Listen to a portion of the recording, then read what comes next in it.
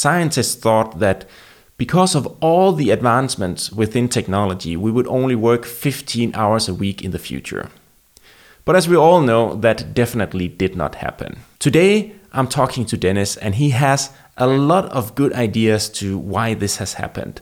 So many ideas that he actually wrote a book about it. This is one of my favorite talks, and it's easy to tell because the episode is a little longer than it usually is. This podcast is about getting smarter and sharing ideas. And that is also why I'm so proud of this episode. There's a lot to be learned from what Dennis has to say. And even though that we are not in agreement of everything, I think he is onto something that we cannot ignore. I hope you enjoy this episode of the podcast. Let's get started. Dennis, welcome to the podcast. Thank you. And thank you so much for joining me today. I'm really excited. I'm a big fan of your book. Thank you. Yeah. Pleasure. The reason why I really like your book is because I think it touches about some really important stuff. Mm-hmm. So in a nutshell, in a second, you will give us a little introduction of yourself. But the topic for today is pseudo work, as your book is called. And I will also let you introduce what it is, and we'll talk more about that. So if you could start by a short introduction.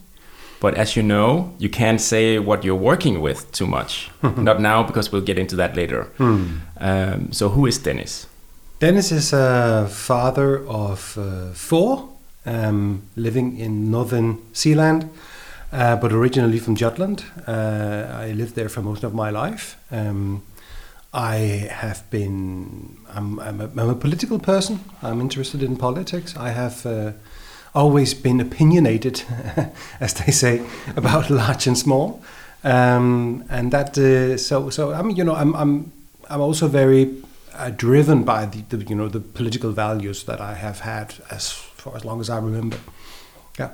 And I try to bring that into not just my professional life, but also how I treat my kids and my wife and my family, and the sort of home I want to establish. Mm-hmm. Sounds really good. And I heard something about you like chainsaws. Is that true? And then I like chainsaws. I have a collection. Not a collection. Three chainsaws, which is too much, because you basically only need one for the job. Yeah, I like cutting down trees. I have a house in Småland in Sweden, which is a place I just go to forget myself, and from time to time I cut trees down because it's a large area, and you have to do that, both to get firewood, but of course also because they get in the way. So, but it's a way of I enjoy that. It's hard work. It's also slightly dangerous, but it. And my wife is a little bit concerned about it, but it is funny. Does she have reason to be concerned? No, I know what I'm. I've been doing tree cutting with my father since I was a kid. So it's the forces of nature, but I know I know how to predict a good fall. Is it because it's a contrast to what you normally do? I mean, I think basically also relating to pseudo work. Basically, I'd like to do stuff that makes sense.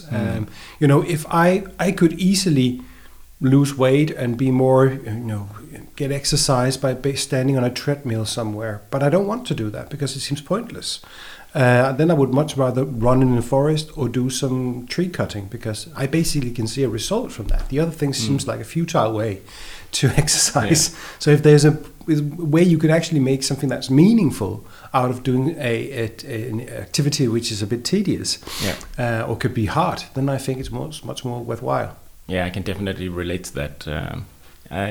Running isn't really my thing either. So some gardening work is a good way of decluttering your mind and exactly. If I stand in and do that, on a treadmill, I feel that I've just completely wasted my time. Yeah, I can relate. Okay, so for today's topic, we're going to talk about your book. But before we get into that, maybe we should just get a overall understanding of the term that you're using in your book, and also related to the title. Well, pseudo work basically means work that imitates work. If we agree that work essentially, I think, is a way to create something of value, something that is of use, something that makes the world, the product, the relationship with the clients or citizens better, if it's something that people actually think has value for them. If we think work is that, it transforms and creates something that is of use to people. And pseudo work does not do that. Pseudo work just imitates it. You could be very busy doing it, you could have spent a lot of time doing it, but in reality, if you stop doing it, nothing would happen. Nobody would really want it. Nobody would say, I miss that type of work. And in that way, it could be the classic type of pseudo work that comes to mind for most people is mindless meetings and reports that nobody ever reads, or sitting and doing some strategy that nobody ever follows, or that type of work. But we tried to broaden it a little bit and talk more about the fact that we want to seem busy in this day of an age. We want to seem like we're doing a lot of things. So maybe we are spending much more time on things that we can actually do in a shorter period of time. We try to get a 100% security when we should actually maybe be satisfied with 50% security. And when you say security about or risk. If you want to mitigate some sort of risk, you want to be 100% secure that this risk will not occur, which is impossible to do anyway. You want to talk to, you make an analysis of stakeholders where you want to talk to 100 stakeholders when really 30 would have been enough. We keep wanting to impress ourselves, but with putting more and more work upon more work. And we were curious about why this is. Why do we constantly, not punish ourselves, but why do we keep being busy? Keep being busy. We were, basically interested in the fact that 100 years ago, policymakers, philosophers, economists, big time economists like John Maynard Keynes, they thought that it would be realistic that around 2030, the average work week would be 15 hours. That would be enough. If they basically looked at the numbers and basically just prolong these predictions, they would say there would be no more need than work about 15 because hours. Of advancements because in of technology. efficiency and advancement in technology. And everybody that can, look around yourself, there are a ton of things that we don't do today that we used to do before.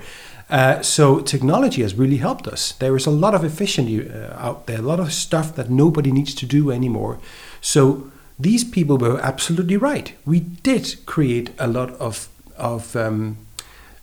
small things that could prevent us from, consuming so much time. Yeah.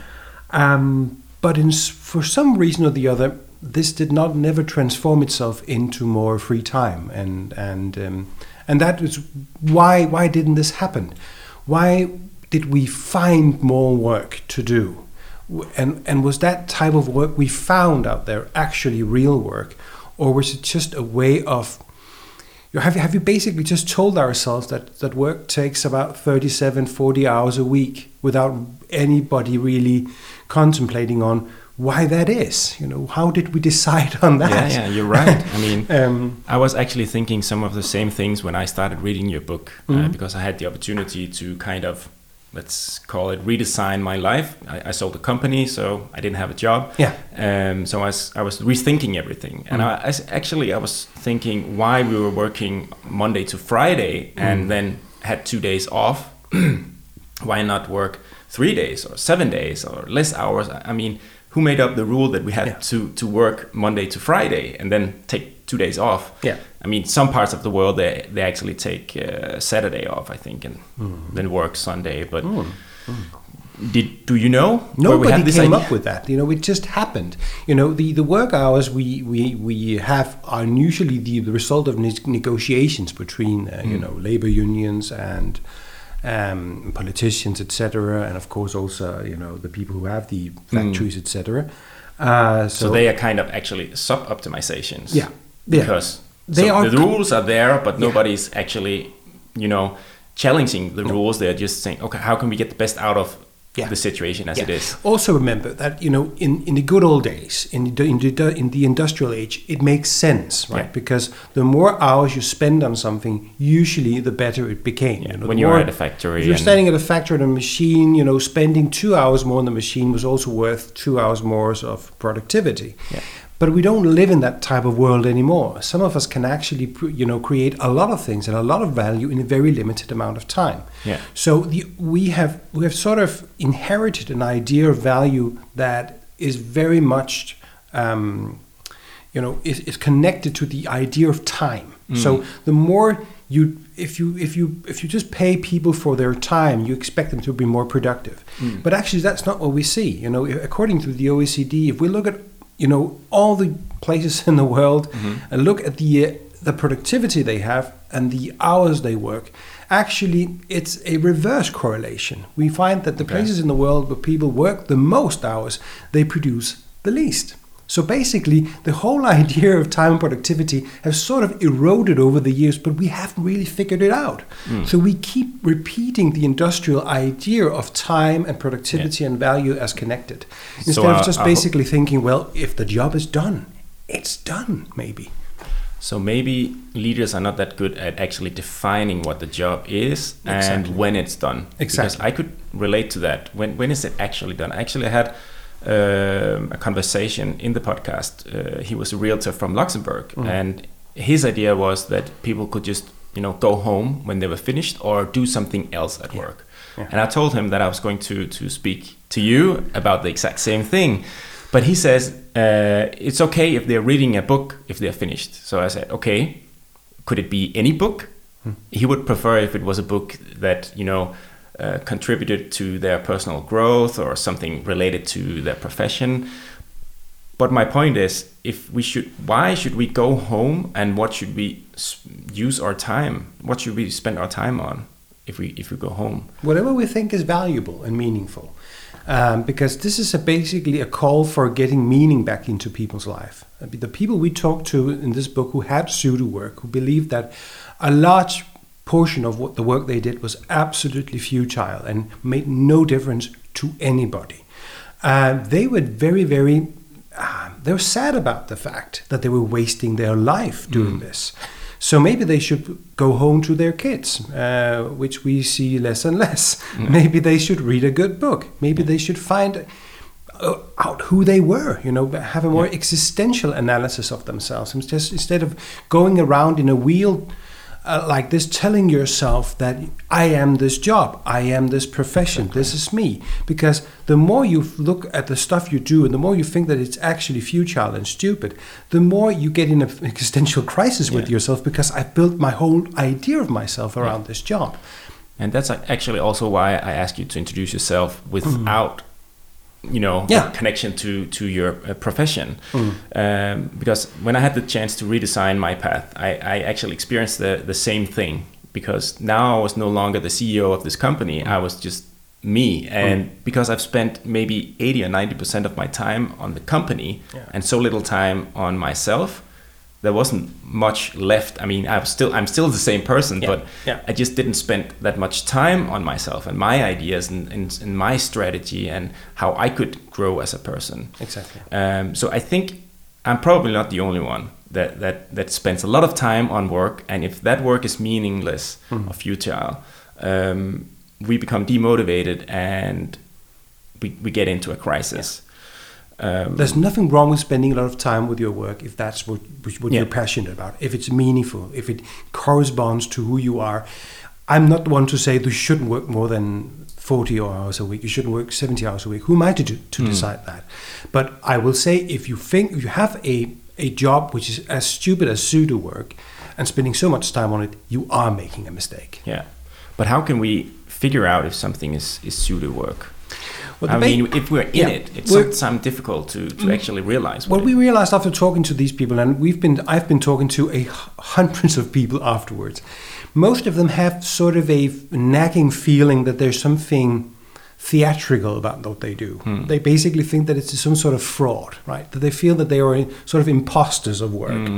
They they get the feeling that time and again they make up excuses for why the report they make is not downloaded by anyone, and why the projects they sit with have no real impact on anything. And after making so many excuses for that, after a while they start to realize that there's something fundamentally wrong, and then they start to talk with their colleagues about it. Most of the people actually didn't realize this until they stopped in their position and looked back on what they had done before.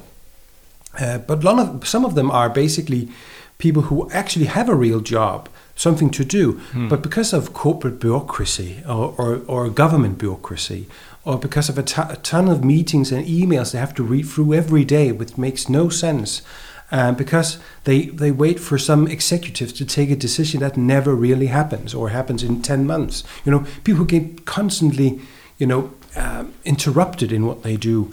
They also experience pseudo work, because they experience that all that stuff has nothing to do with value creation, but it basically just is a stop-go phenomenon for them to work. So they also realize that they can see a real job out there somewhere in the horizon, but they never get to it because there's a ton of other non-value adding activities they have to do instead.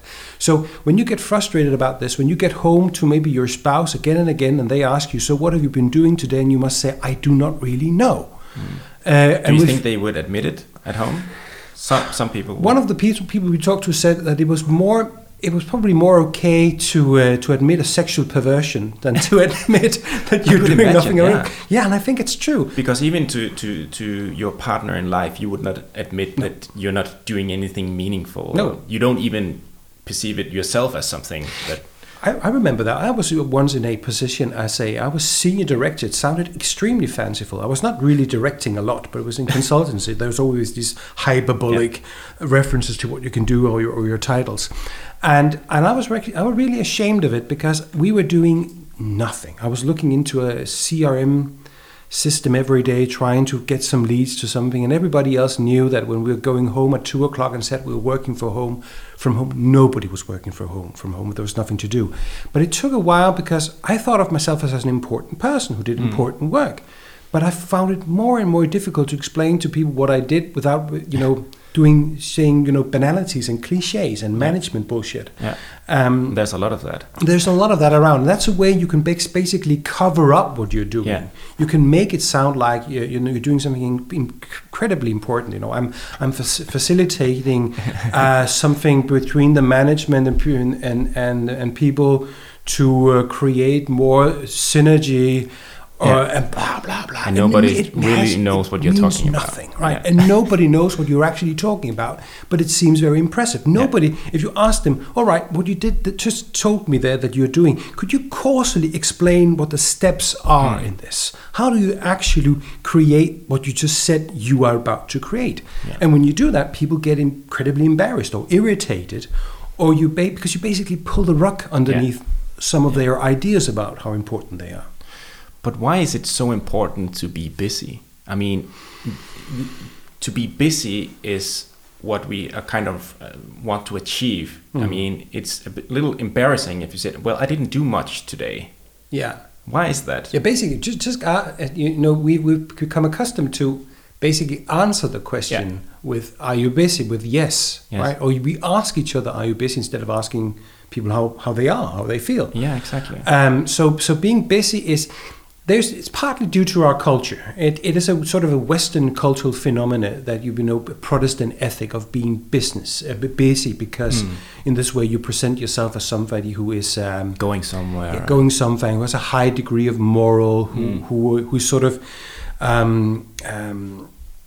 singled out by God, as the Calvinists say, to become a powerful and important individual and a good moral person. There are tons of places in the world that doesn't function this way. In large parts of Africa, there is not the same sort of work ethic, in the sense that people will willingly show that they're doing nothing and will have no problem with that. That's something that we have, as a Westerner, when you come to Africa, sometimes you're like, oh, they're doing nothing, these people. They are openly showing that they have nothing to do. But that's because they're not ashamed of it. They're not ashamed of the fact that sometimes there's nothing to do. So if you're in a culture where you're ashamed of having nothing to do, you find something to do. Yeah. The problem with the modern world is that work is everywhere. You can always do some task, right? It's no problem to find work. But the problem is that it's work. It's something that looks like real work, and you can be busy doing it and say you're occupied and you can sit on your computer and tap things out. But in reality, it leaves you with a shallow feeling that it was useless. But if we were really good at defining value, and the value would be different for each leader and each company. Yeah. So let's say I have my own company, and if I was really good at defining value and for each person, acknowledging the value, but also talking about what is valuable in your working position. In that case, there would be no shame in saying, well, I've completed this task and there's no more I can do of value in this regard. Then we need to figure out something else, or maybe I should go home. So from what I'm understanding is that leaders and people in charge actually have real big issues with defining what value is. And they can make people do work that is actually valuable. Exactly. And here we come to the biggest problem of it all, which is modern management and their problems with actually defining what value is, because they have no idea what people are doing anymore.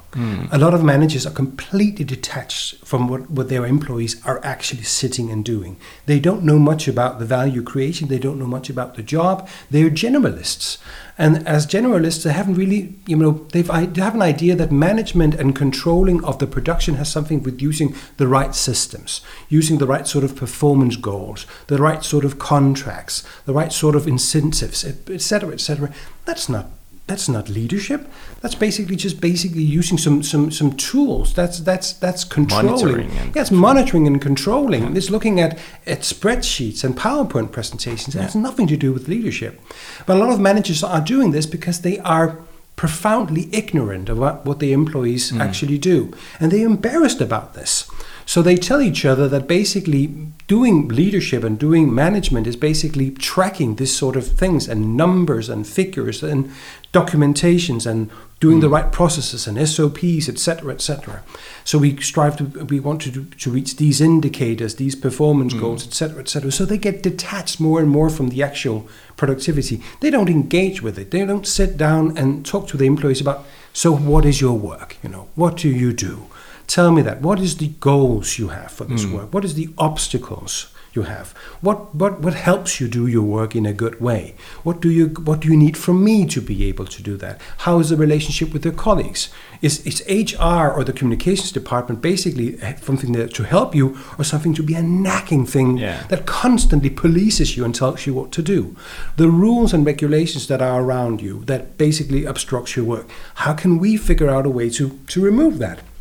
Are these sensible rules? Are these good rules? Or are they just bureaucracy that happened over the years, etc., etc.? And I, as your manager, will try to find out who imposed these regulations on you to see if we can remove it. That sort of management would be fantastic to have, right? But managers are, and I'm generalizing now, a lot of managers are basically more interested in impressing their managers and the next level and the next level. So they're leading upwards all the time. So they want to secure them everything is fine by looking at the numbers, looking at the indicators, looking at all of that. And you get an estranged management that is basically alienated from the people, and the people get alienated from their managers. And then we see this miserable system where a lot of people believe that they have incompetent managers. They're not stupid or incompetent, but basically they've just lost focus in their work. So it's very dangerous for them to start a conversation about value and value creation. It's much more easy to talk about hours and billable hours and invoices, etc., etc. Because those are things that they know. They know.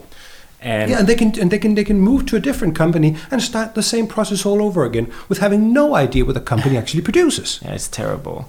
And actually, I think they were put in that position, but they were never taught themselves what is the value that they were supposed to govern or to promote in the company. So somebody higher up has the same problem, and then everybody has the same problem.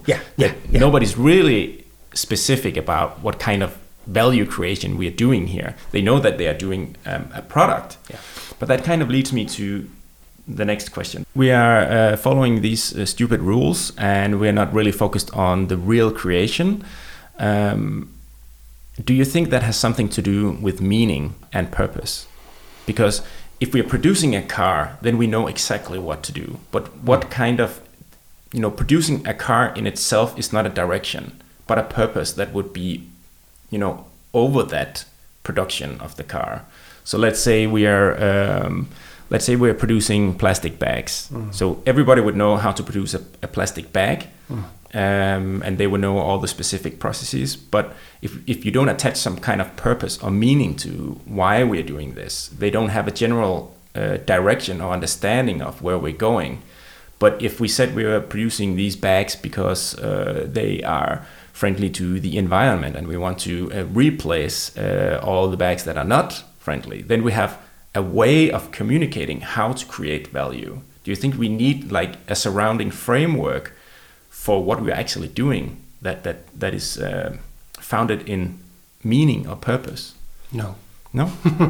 Well, some do. But the whole purpose movement, the idea that everybody wants some sort of big, flashing purpose with what they do, I think is a mistake. A plastic bag is a useful thing. A car is a useful thing. Making something, making a craft, doing something with your hands or with your mind, creating something, looking at it, putting it in a plug, and it actually works. That is a fulfilling thing to do. Being in a producing something, creating something, being creative, I think in itself carries meaning. I think the idea of having to attach something grander than that on something is something that probably for some people is incredibly motivating, but for many people it isn't. Because the problem with this is that then you have to sort of force some sort of purpose into something that's pretty banal and pretty profane, right? And I think that is as a consultant, I did that for many years, basically luring people into believing that there was some sort of grand idea with what they did. But I know every day on the shop floor, they only said, yes, we're doing this. And then they stated the mission statement of the company when some HR person was hanging around on the shop floor. They did that because a consultant came there and asked them, can you remember the mission? They were more like thinking they were basically in an exam. It wasn't like on a day-to-day when they're standing there doing their work that they basically had this, this grand idea in their head. They were interested in finding something meaningful, purposeful, again, basically, answering a need somewhere for somebody with that product. And I think that the idea of purpose can actually turn into pseudo work itself, because I've seen many consultants come to people who basically just wanted to do their job, and now we have to spend 2 weeks on a workshop with post-it notes and ideas of a grand mission and vision, but we know that most people have no interest in and doesn't really motivate what they do. The consultants keep saying, oh, that's because they're not good enough, these visions and missions. That's because we should just work more on them. But what if there's something fundamentally flawed with the idea? Maybe people, there are some very, very good surveys on meaning in work done by both Deloitte and McKinsey. And their idea of meaning is basically the type of meaning I'm talking about, which basically is doing the task, seeing it's meaningful, that it works, that it fills a need. And they can see in their surveys that people who have a meaningful job, this type of meaning, are more productive, up to 5 times more productive, more engaged, more everything. And they really stress in their surveys that we're not talking about a grand purpose. They're basically talking about looking at the meaningfulness of the actual task. All right. So let's say we are back to the production of bags. Yeah. And you call it the little meaning. The little meaning of work. Yeah. But to the worker on the floor. Yeah. I think that person has different incentives than the manager, obviously. But the manager wants to produce more bags to earn a larger profit. Yeah. Basically. Yeah. So. Yeah. So let's say that we agreed that you should produce 10,000 bags a week or whatever, and you reach that goal. You reach the 10,000 bags, and now you would actually be able to go home. But that's not what then there's a stretch goal, and then there's something else. Yeah. But then, so the manager would say, okay, then you could just produce 1,000 more. Yeah. So what kind of platform should we use to agree on the value? I mean, that's what I was searching for. Yeah. That purpose could be a platform to agree what value is, to have common grounds actually. Yeah, but the problem is that that the manager has the purpose that he wants to sell a lot of plastic bags and make money. Making money is not a bad purpose. Making money is okay if we don't have value creation, if we don't have money, if we don't have more growth. There's a lot of things we can't do in this world. We've somehow told ourselves that making money basically is sort of an amoral thing to do. But it isn't in my book. It's quite all right to make money. So you're trying to basically, sometimes I feel that the whole purpose idea is trying to again sort of hide the fact that that's the idea of a lot of things. Yeah. And I think it's perfect. What the manager should do is say, we agreed on the 10,000 plastic bags. That's basically our goal. And now you have honored your part of the deal, and I have honored my part of the deal, and now you can go home. That would actually make people believe in their managers. Yeah. That actually the things that they decide together is a realistic thing to do, or actually develop, or the realistic goal are things that people would like to do. I in my new book also try to tell people, the managers, how they can sit down, make realistic, agreements on goals with people, which are actual results, not indicators. Indicators are nonsense, but actual results that we can do together with my help, and we can reach that result, and we can be happy, and we can go home after that.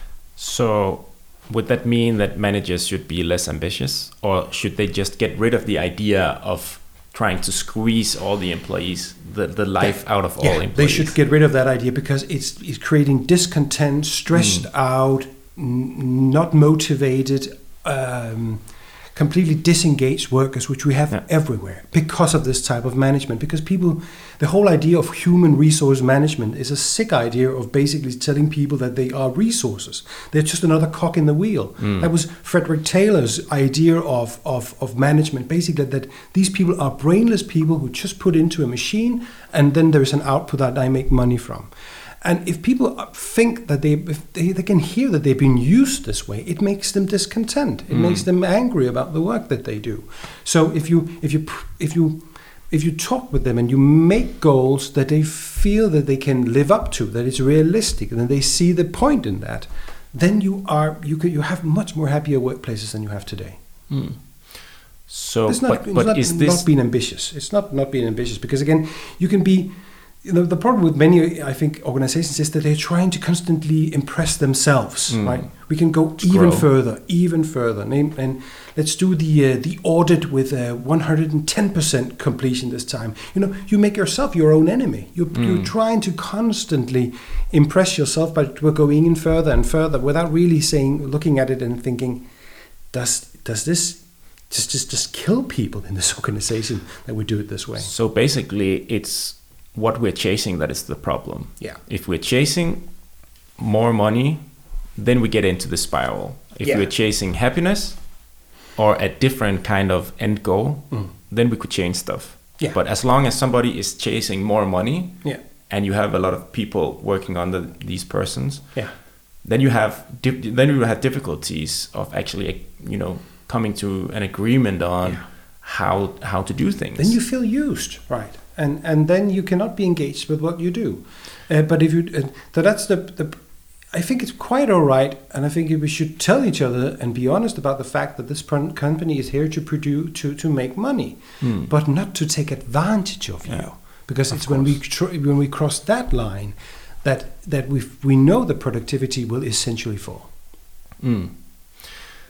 For me personally, I could never just start a company with the purpose of making money, because I think that's meaningless. I could never motivate anybody with that purpose. Come on, let's go to work this weekend to make more money, because it would be the owner, the business owner, that would get all the money, not the man or the woman on the floor.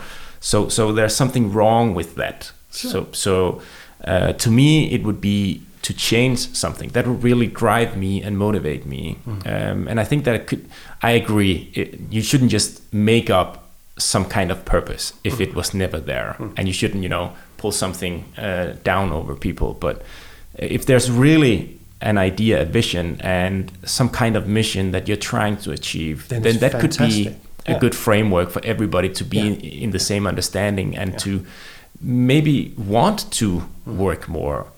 But the problem is that a lot of companies don't have this extra purpose. The problem is that you can also get to the point where you say, I know that your task you're sitting with is stupid and idiotic and makes no sense, but remember our mission. Yeah, right? It doesn't help. It doesn't help. No. These people are going to get disengaged because of that. Yeah. So in this way, you're trying to tease them into believing that the job they experience as stupid is really not stupid because we have this grand purpose. So it's fantastic if you have an alignment between the little meaning and the grand meaning in an organization. Yeah. I would wish that for many companies to have that, but it is dangerous to make it sort of an ideal for everybody else to follow. Because let's say you sell milk. Yeah. How can you sell weapons, right? Weapons, yeah. Come on, let's make more dangerous weapons this weekend. Yeah, exactly. And I can easily see a weapon producer gloss this into something that sounds fantastic and for the benefit of everybody. Yeah, we're protecting. But it's back to what the world of bullshit we live in. That we teach each other to become bullshitters, right? Yeah. We teach our employees to become bullshitters. So every time they do some task, they think of how can I relate this to the mission in a convincing way that will make them shut up about asking me more questions about how I do this. Yeah. So you make employees into bullshitters as well. And there isn't just enough bullshit in this world for us to put more into it. Yeah. I want more honesty. I want people to basically, express what they feel about the work they do, how if they can relate to it, if they think it's pointless, if they have a feeling it's pointless. It might be wrong. That's another thing. There might actually be something that you think is a task that is stupid because you don't know the full value chain. And then again, there's a manager who have somehow neglected to inform you that this little piece here, as stupid as it might seem, is actually used by Nils over there. Yeah. So again, sometimes we experience that people think that their work is pseudo work, but it's not. They've just not been given the full perspective of what they do, because organizations get fragmented, they get complex, and the manager is not there to sort of unite the different stories. A manager needs to be the person who tells the full story about how everybody are connected. But if everybody are sitting there with their own stupid little KPIs and their documentation and their own goals without being connected to anybody else, then we get a much more fragmented organization where nobody helps anybody, because everybody is focused on completing and putting a little mark with besides all the different tasks I'm being measured on. I think we are afraid of stepping out of our comfort zone to do something different, because we would immediately look different, obviously, but it would also seem as less, because we have agreed that we work Monday to Friday. Yeah. We agreed that conclusions end up in PowerPoint presentations and so on. What do you think? You think you're right. They want something tangible, right? They want something they can see and they can maybe just show to somebody else. Yeah. And there are certain, in this way we are playing, as I said before, some sort of theater when we work. There are certain roles we have to do, certain things. I'm an anthropologist. That's basically what I'm interested in, how we keep reproducing stuff over again just because we've always done that. There's a certain way you do presentation. There's a certain way as a consultant and client relationship, and it has this certain amount of paperwork that needs to be done. But we should challenge people with this. One of the companies I mentioned in my book is a consultancy company that went from a 5-day to a 4-day work week. And one thing they realized is that basically they were writing consultancy reports that nobody really read. They could see that because they could track them, digitally. You can see people reading an executive summary. Nobody read anything more than that. And said, this is just stupid. Everything we make in this company can be described on a 2-page executive summary. End of story. So we could save ourselves from time. And that worked very well because they told the client and make time, spend time on saying, we know for a fact that people don't read what we send to them. So we can just basically, here's the concrete evidence. It doesn't happen. Yeah. So let's just agree and stop this charade, and we'll send you 2 pages. And again, if you want more information, pick up the phone. Contact us. That's what we're here for. A lot of things that actually are done in reporting and documentation could be done by basically advice. That's something that really is striking me, that a lot of the irritating bureaucrats out there are looked at as irritating bureaucrats and staff functions, because basically people who do the real work think that they get in the way with their constant new ideas and procedures and documentation. What if we basically let these people be advisory people instead? You could basically call if there's stuff you needed help doing. So they write processes and structures the work and rules and regulations, because they basically have a default observation about human beings that we are all stupid, right? So everybody needs to follow this exact set of rules, because we believe in the lowest possible human denominator. That basically everybody don't understand. That's why we wrote anything. all the procedures. That's why we wrote them. Instead, what about using these people as a resource, right? Calling them. They should call you. You should say, I don't want to deliver a PowerPoint presentation. I'll tell you what to do. If in doubt, if you want to know it again or hear more about it, call me. I'm at your service. That's what I'm here for, giving you advice. So basically, I think this is a way of just telling each other that the job needs to be performed in a different way than when we're used to. Yeah. We could also the reason why people sit in meetings which are tedious and they get nothing from is because they think it's impolite to say, I'm leaving. I have nothing more to contribute here. It's not that you having a bad meeting, but it's not for me. I have no interest in this. I can contribute with nothing here. But why is that not acceptable? We're too polite. I have this fascinating story in my new book about this woman who really tried to get out of a project. She kept saying, I have nothing to contribute with here. It's much better if you use my resources everywhere else. But everybody in the project group gave her assignments. You can maybe do a digital digital travel through this new process, or maybe you could write 5-page summary of what we do here, and maybe you can just say, but all of these ideas are bullshit. So can I please just get out of this project group? I can do nothing here. But you said people were so helpful in their effort to try to give her jobs which had zero value. So I think we're too polite. Basically, again, we don't want to be exposed. We are so afraid that we're going to be exposed, and since we are leading upwards, I know you state this in your book as well. Correct me if I'm wrong, but I think that we're spending a lot of time on making sure that we look like we're working and that we are important.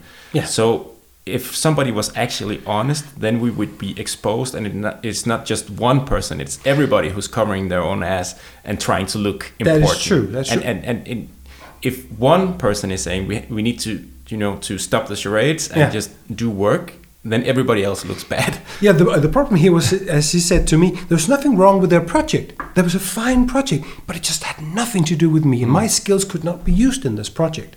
But they felt that she was sort of attacking the project, just because she said, it's nothing for me. Because we're so used to everybody will say, yes, I can do that. Yes, there's work for me here.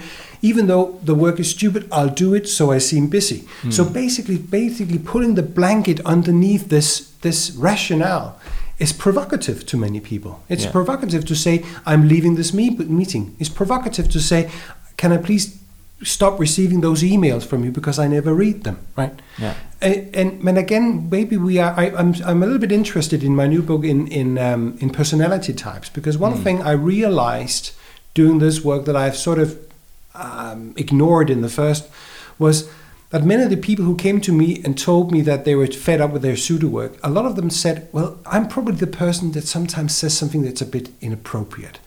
I'm a little bit difficult to work with from time to time. I don't, a lot of them said, I'm probably not very good at minding my own career. I'm a little bit too honest. And I think many organizations have a problem dealing with these knucklebacks, these troublemakers. They will say honesty and errors. Honesty and errors are not. We don't have an environment where honesty or errors are actually acceptable. Everybody's saying, "Hey, you can always come. Please tell me if something's wrong." Yeah. No, I would never tell you if something's wrong because you wouldn't accept that. No. There is a sort of a silent agreement that means you won't do it, right? Yeah. So everybody is standing there applauding the one stupid thing after another because nobody is saying that makes no sense. Yeah. You know, we'll forget about this 1 year from now, and this new thing will never help anything. But everybody's afraid to be the person who's saying that. But there are some, you know, and also because in management theory, in HR, we've been talking a lot about appreciative inquiry and positive psychology and having an open environment and inviting it, and all that sounds good. But the dark side of that is that it makes it very difficult for people who are complainers to survive. Yeah. If everybody needs to be positive all the time. So then you get a crowd of yes men who are applauding even the most stupid thing. That's what went wrong with, for instance, in Nokia. Nokia had this sort of culture where nobody wanted to say no to management. Nobody would say it's a stupid idea not to look at smartphones. And what happened? You know, Nokia was pushed out. Exactly, because they didn't do it in a timely fashion. Because they were in this environment of yes-sayers who constantly just were, you know, scratching the managers on their backs and saying, it's fantastic. Yeah. And it's stupid. And, you know, organizations are killing themselves with yes men. Yeah. You can find pseudo work everywhere, both in private businesses and in the public sector. Sure. Can you find it in private life? I mean, do you think that when we go home, we experience the same construct? That we're doing a lot of stuff that is actually something that we could do without? Does the idea apply in your personal life? There's a good question. I never really thought about that. Let me give you just an example of why I'm asking you. As I told you, I had the opportunity to redesign my path. And what I realized, since I spent 90% of my time on work earlier, and I spent 13 years on making strategies in my company, but I didn't really make strategies on a personal level. Where would I like to be in 5 years? How would I like to grow? Where would I like to end up? So I actually decided to kind of think of my trajectory in the same way, to try to make a strategy for myself, not with, you know, profit metrics or tangible goals like that, but maybe to be able to enjoy life more. That would be a goal, but that would also be, as you know, an active way of pulling myself out of a life focused on work.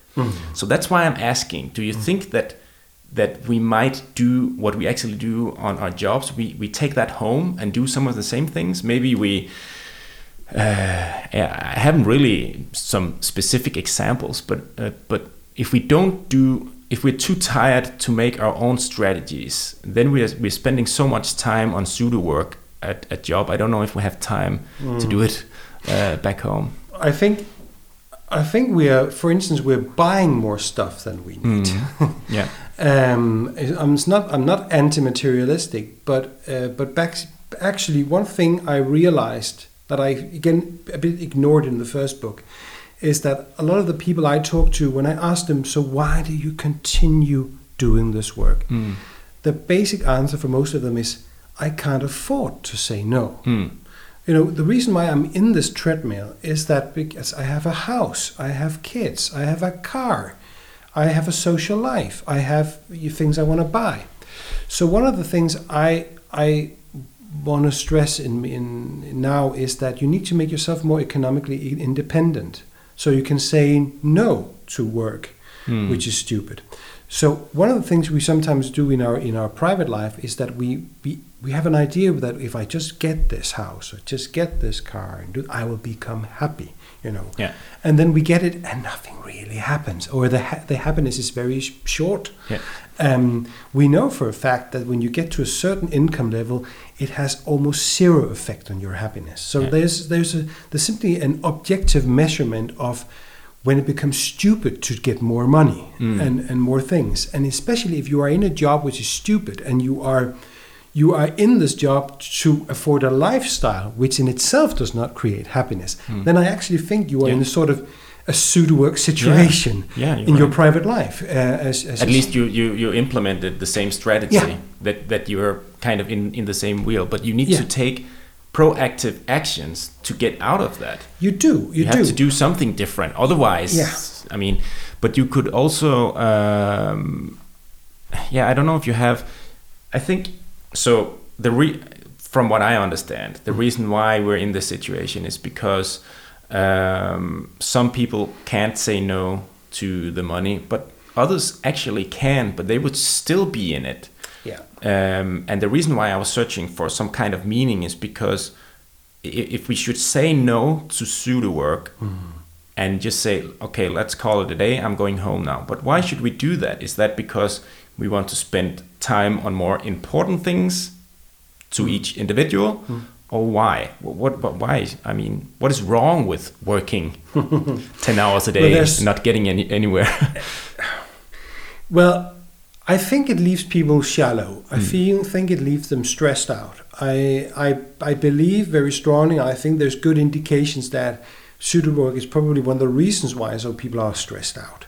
Because most of us can do, if we have an interesting, funny job or do something that we think is experience as extremely fulfilling, we can do it for long hours and not feel tired at all.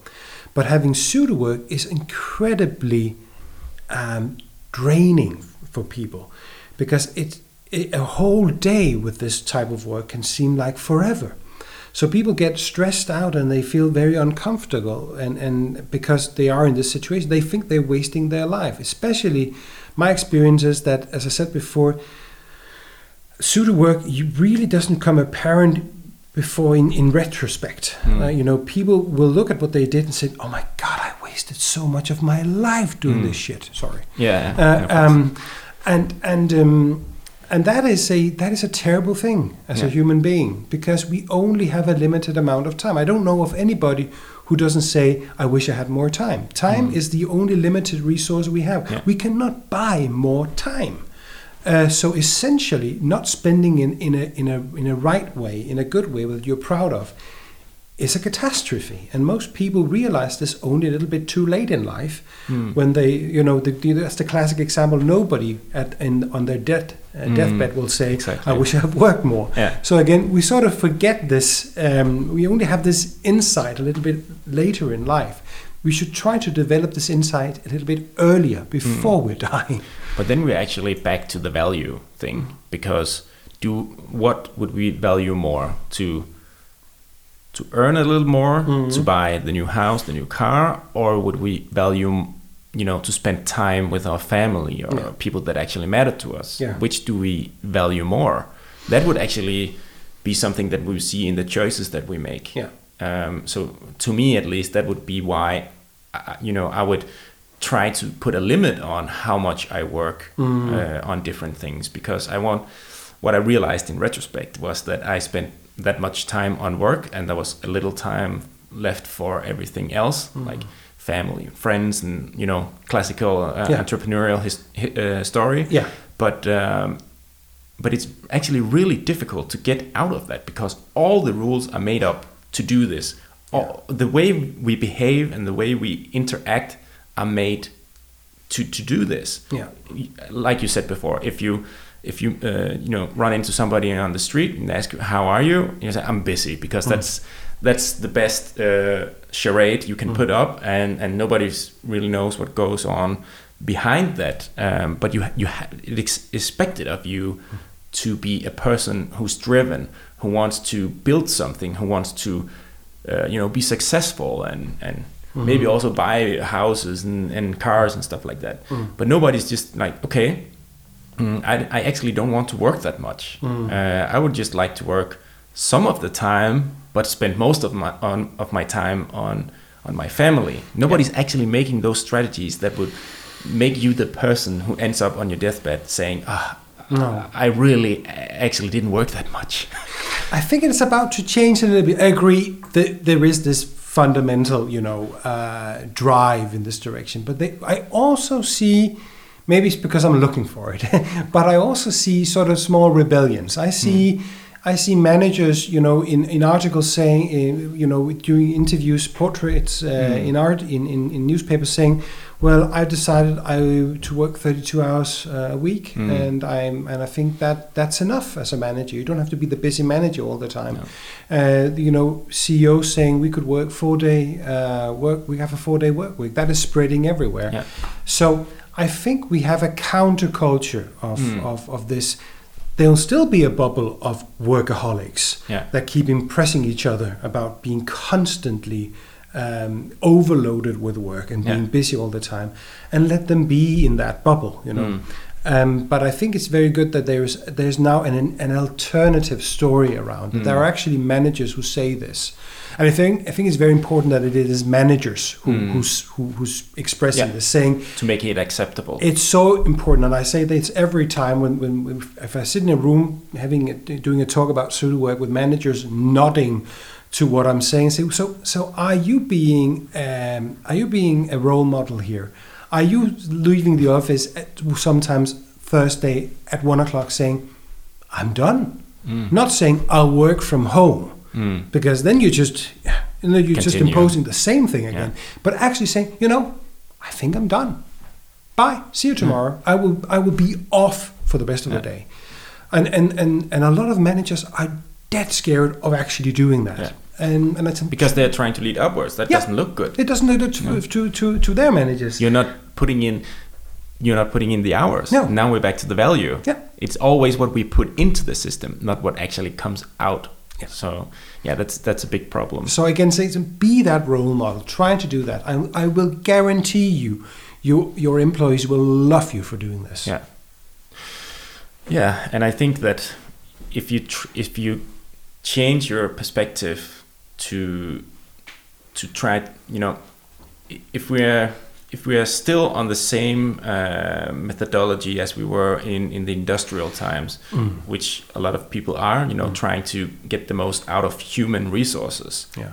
And by that I don't agree in that term, but they're trying to squeeze every hour out of each employee, which is maybe the worst because you're killing your resources. Yeah. So instead we should try to be on the same team, because those are different teams. Yeah. So the manager wants to get more done and the employee maybe wants to go home. Yeah. So that's not on the same team. So maybe if we switch teams and really try to understand each other, and what is the motivation for each employee, and maybe some people would like to work more in a specific time of their life. Others maybe just started a family. They can't spend all their time on work. So we're all different. All different in different periods of life. No weeks are the same. No month is the same. It's going up and down all the time. And if we don't recognize this and talk about this with our employees, we're teaching them to fake it, basically. And nobody wants to have that relationship, employee and employer, that it's basically a matter of a theater, a game we're playing. No. Yeah, and that's obviously also really demotivating, that we have to pretend all the time. It would probably be, a relief to just say things as they are and skip all those things. The coronavirus crisis was a very good example. People were actually asked to go home and work from home. And what did we see? We saw people being extremely productive in many places. And we saw managers who actually realized that the people will actually work from home. They might be, done earlier than usual, but they're actually done with their task because they're not constantly getting interrupted by stuff that's not important. So if we show them this trust, they can actually do their tasks and probably be done with them before they usually are. So again, this has proven that, again, if we just get rid of the time frame and look at the work instead, what has happened is that we've had decided on the time frame, and when we made the work in a way fit the time frame, we should do it the other way around, which is say there is this work. Yeah. How long does it actually take to do it? So the coronavirus, in an interesting way, just shattered this whole system to pieces for many people, which was so fascinating to see. And everybody was forced into it. Everybody was forced into it. So everybody was actually forced to look at the value creation and the job, not so much how much time they spend on it. And I really hope people again can use this insight and get back to their job with it.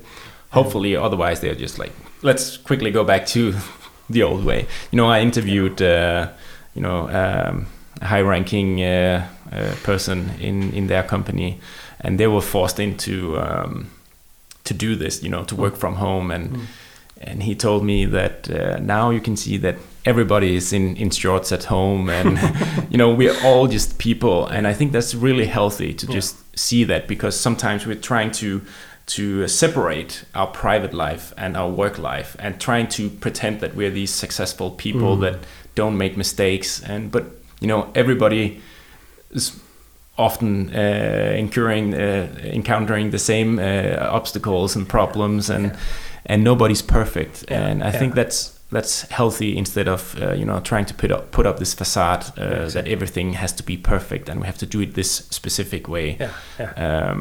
I'm starting a new company. Well, I actually already started. So this way around, I've decided to do it in a different way. I'm actually trying to not spend 90% of my time on work. It is actually really, really difficult, because I realize that on each turn there are rules about everything. For instance, just the very basic concept of when to work and where to work. So we're supposed to leave our home every day and be in an office from 9 to 5. Since I don't have an office yet, I'm at home all the time, which was actually quite difficult for me, because I was used to, getting out of the house every day.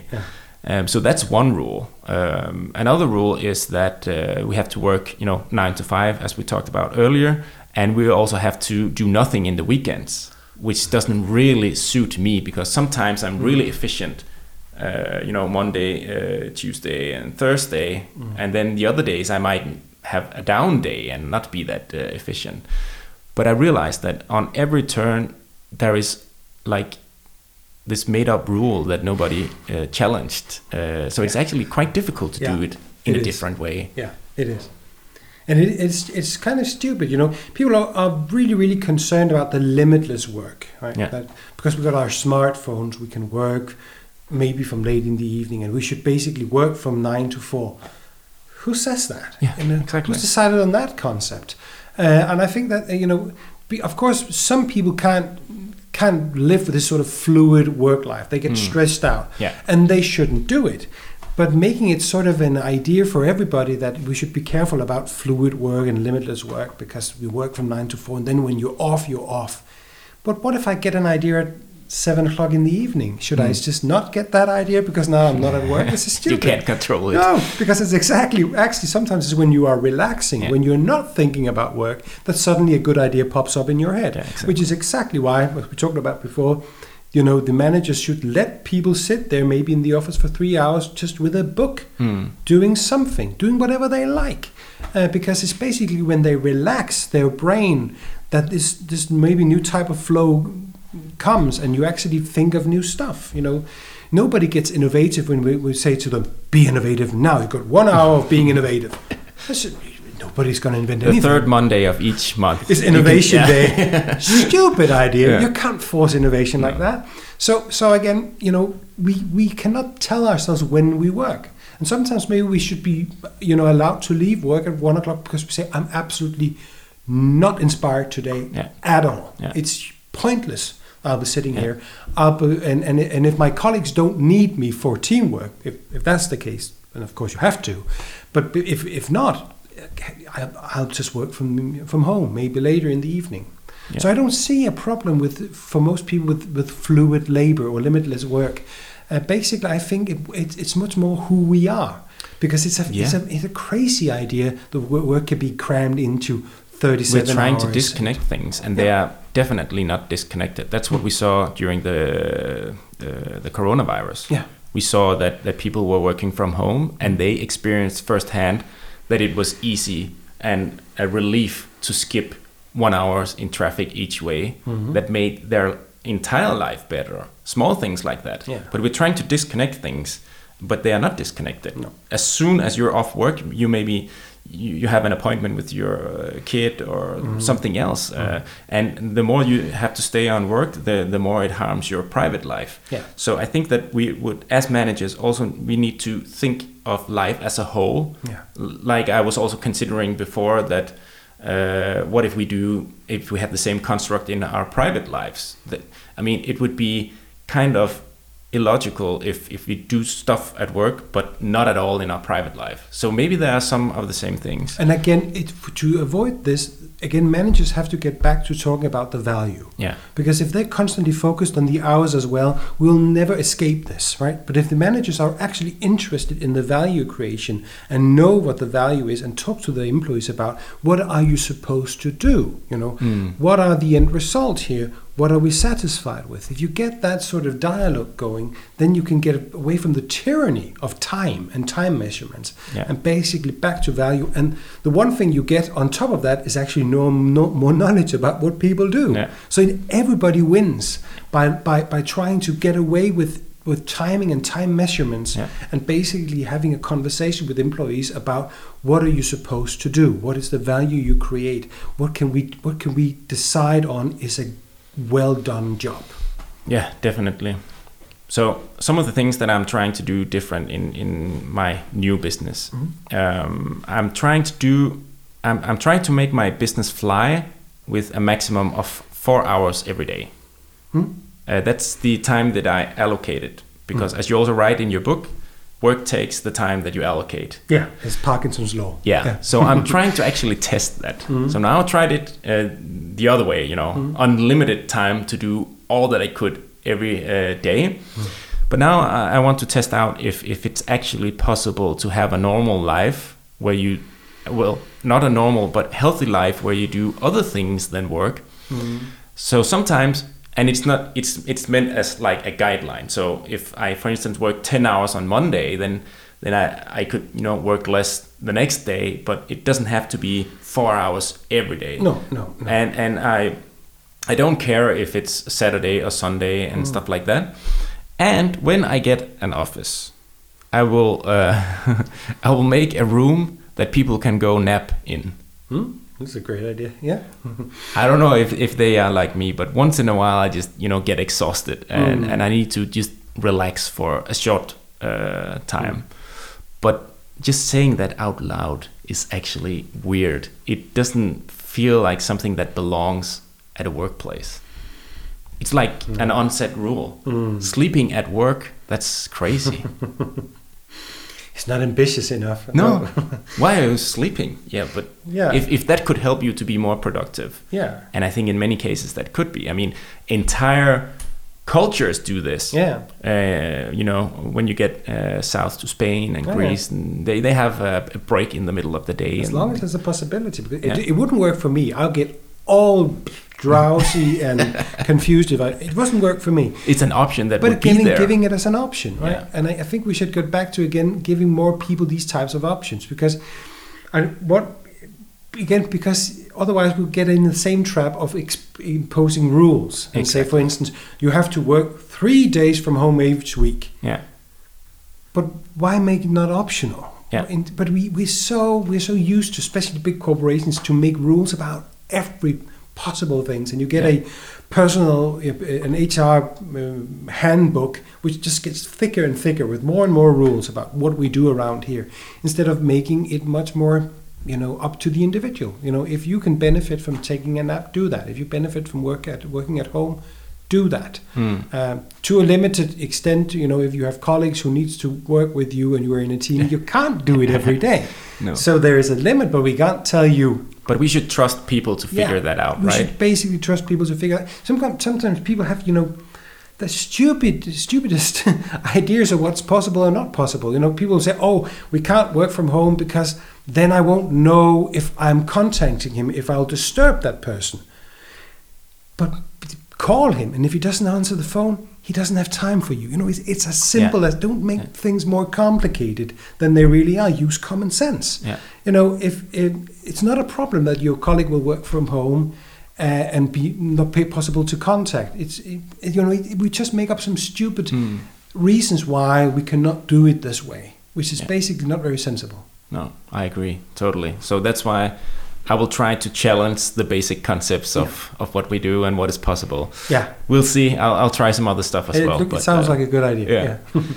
Okay, I think that we need to finish up for today. But before we do that, I just want to ask you if you have one advice if people are experiencing pseudo work on a day-to-day basis. What can they do? How can they try to get out of it? Where should they start? Well, they should basically.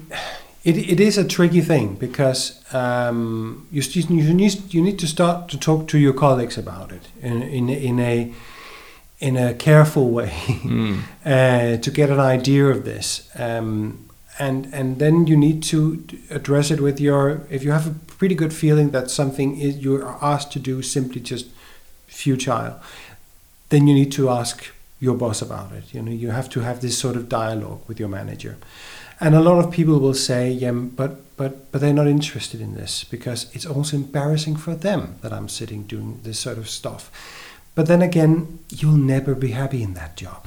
So if that manager is angry with you for telling him that you're doing pointless tasks, then you are wasting your time with that manager and you are wasting your time with that job. I think I've seen so many people regret what they're doing because of this fear. So there is no way around it. You need to start a dialogue with your manager about pseudo work.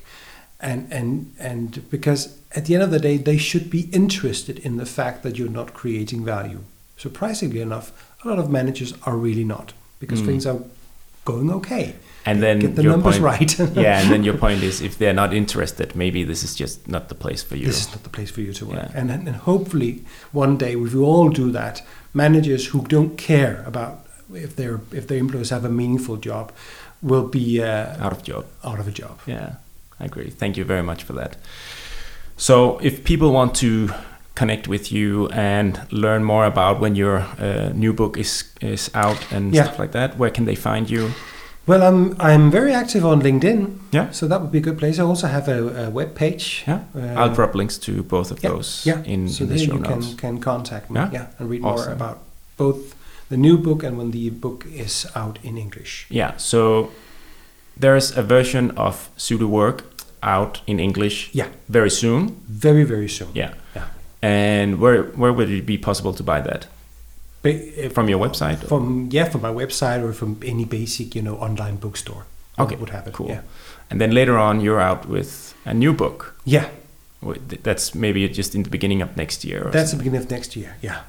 And that book is more about things you can actually do to counter. Actually, a lot of things we've been talking about today, which was not in the original book, is in that book. Because I wanted to make it more concrete. I needed to give some examples of what people could actually go out and do to limit the amount of pseudo work. So it's sort of a sequel to the first book. I would recommend you read the first one too. Yeah.